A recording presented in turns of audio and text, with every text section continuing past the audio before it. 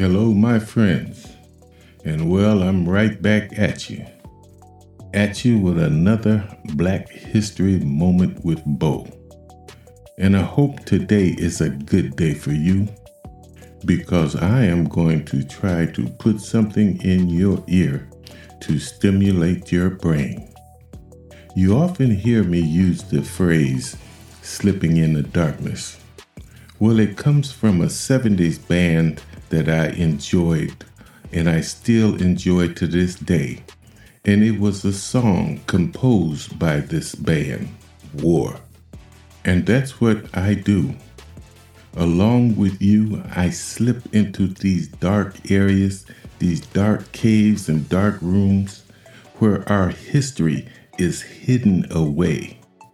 And I pull that history to the light, where our children and our children's children can see it and understand it and share a sense of pride with the authors of that history.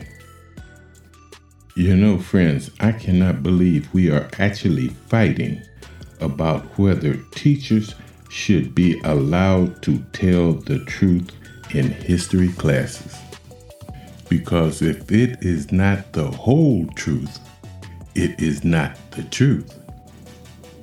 So let's slip into one of those darkened areas and pull out the story of a small private HBCU college in Jackson, Mississippi.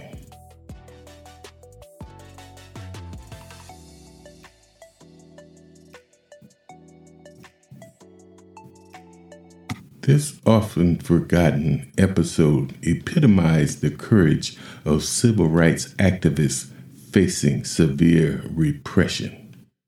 60 years ago this spring, 9, and I hope I'm pronouncing this right to all you alumni, Tougaloo College students entered the main branch of the public library in Jackson, Mississippi, to consult books not available at the colored branch. Their goal? To integrate a Deep South public facility that refused to serve Black patrons even as it depended on Black taxpayer dollars. Jackson police arrested and jailed the students, members of the Tougaloo's NAACP Youth Council, that set in motion a remarkable series of events from 1961 to 1964 that pitted the full force of the white supremacist power structure in Mississippi against a small, private Black Christian college. At the center of it all were the two most powerful newspapers in the state and the Mississippi State Sovereignty Commission, a state-funded spy agency which colluded to destroy Tougaloo College and the emerging civil rights movement. As Black Americans across the country today wage a mass movement against police brutality and right-wing media counter with racist ideas and rhetoric, the struggles of the Tougaloo students remain relevant.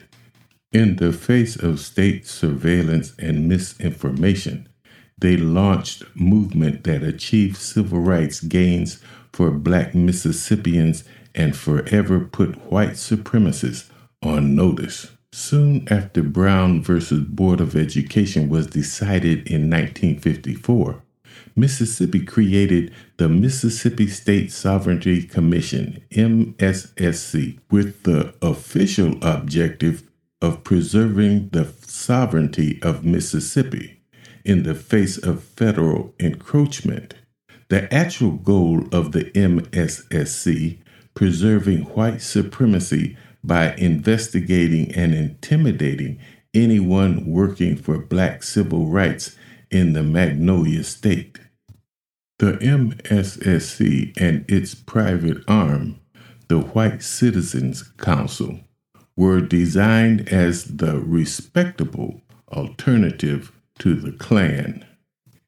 They had powerful allies, the Clarion Ledger and the Jackson Daily News, the morning and afternoon papers in the state capital. Jackson, owned by the Hederman family, worked closely with the directors of the MSSC. The commission shared its secret investigative reports on civil rights activists and sympathizers with the Hedermans and planted stories in the papers. Editors and reporters passed information to the commission. Together, the MSSC and Jackson news leaders provided Mississippi with a constant stream of white supremacist propaganda that, with the ever-present threat of violence and social reprisal, stifled public debate. As the Tougaloo students attempted to integrate Jackson's main library, they faced the threat of violence, imprisonment, and a news media that labeled them outside agitators who deserved to be mistreated by the police. Wow, just telling the police to kick our butts. Although all of the Tougaloo Nine were from the South and most hailed from Mississippi, the Jackson Daily News claimed the NAACP was providing propaganda for the Soviet Union. The evening of the library sit-in, Jackson State College students working with the NAACP Field Secretary Medgar Evers held a prayer vigil in front of the campus library.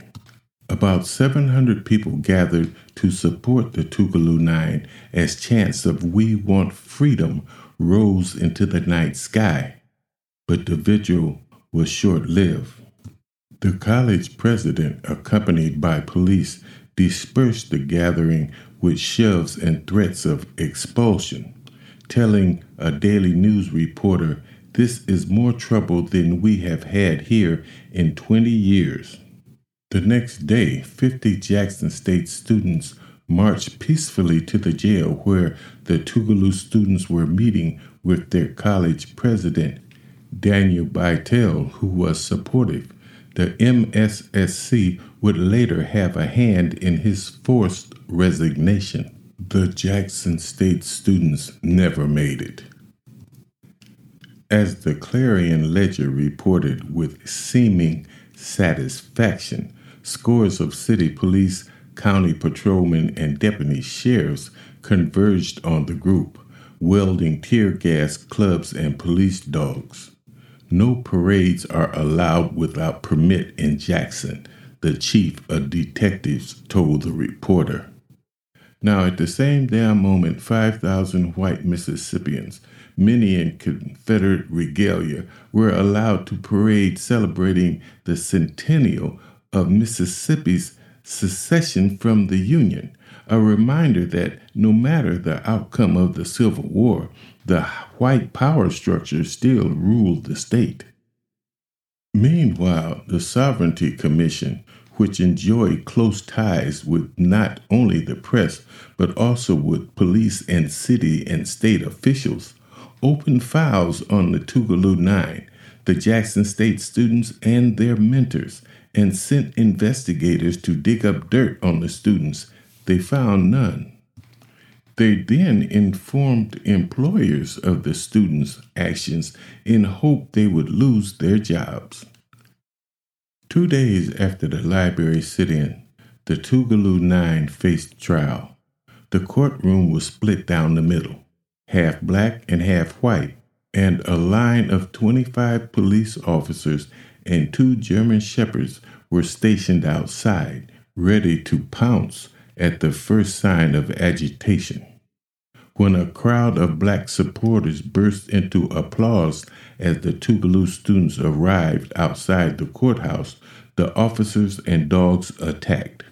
Medgar Evers took a pistol blow to the head, and many were clubbed and mauled. The 9 were convicted of breaching the peace. The Jackson papers didn't print a single word opposing police brutality against peaceful black citizens. Now the commission doubled down on its attacks against Tougaloo, which it viewed as a dangerous hotbed of civil rights organizing and mortal threat to segregation and white power with the help of journalists at the Clarion Ledger and the Jackson Daily News and the MSSC.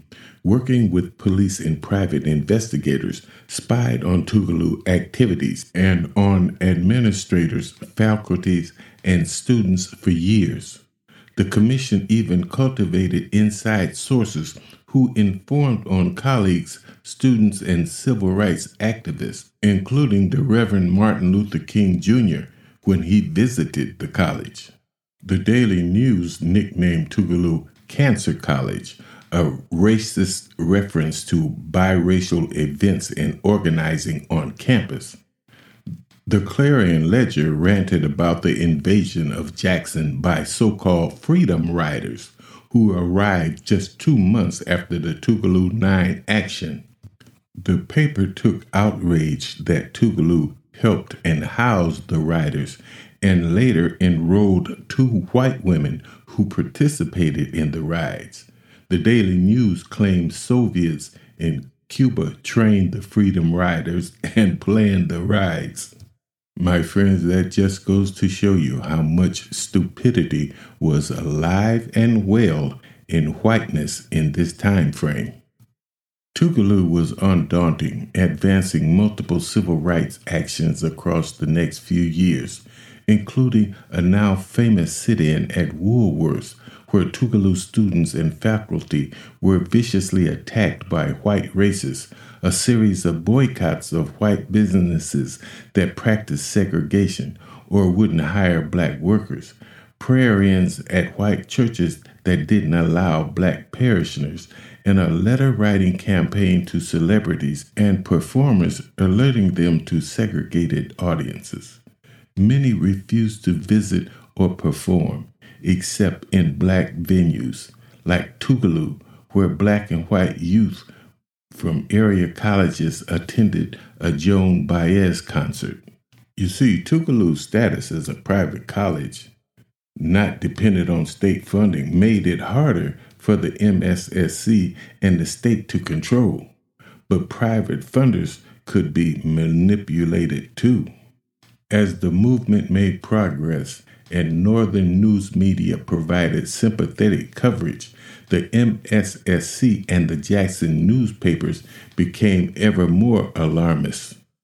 The commission sent reports on Tougaloo to the governor, state legislatures, and the Heidermans, and the white power structure decided that since the state couldn't defund a private college, they would revoke Tougaloo's accreditation.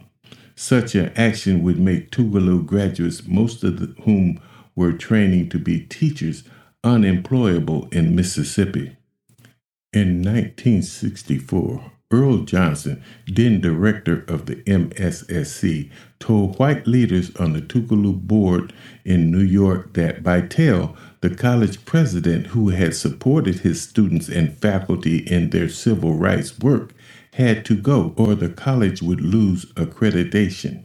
The president of Brown University, which had developed a still ongoing cooperative program with Tougaloo, agreed, believing the Ford Foundation and other potential funders would turn away if Tougaloo continued to fight for black civil rights. After Bytel's forced resignation, Tougaloo could no longer serve as the vanguard of the Mississippi civil rights movement in the 1960s. But the movement persisted, and in 1973, the MSSC was shuttered. The work continues.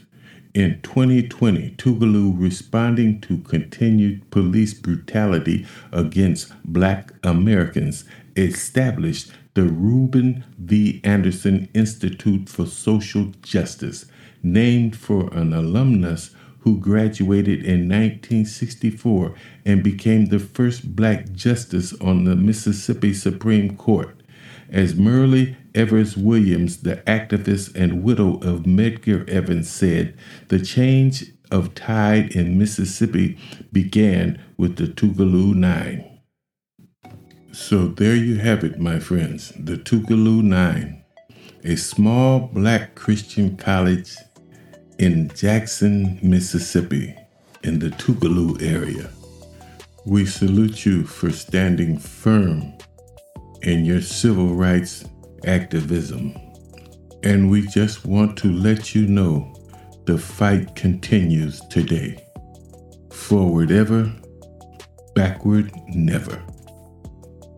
Well, my friends, that music tells me that it is once again that time. But before I go, I want to leave this message with you.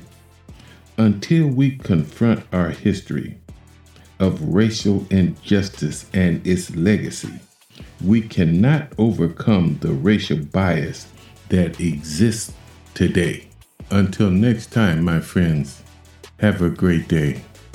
And remember, it has been my honor.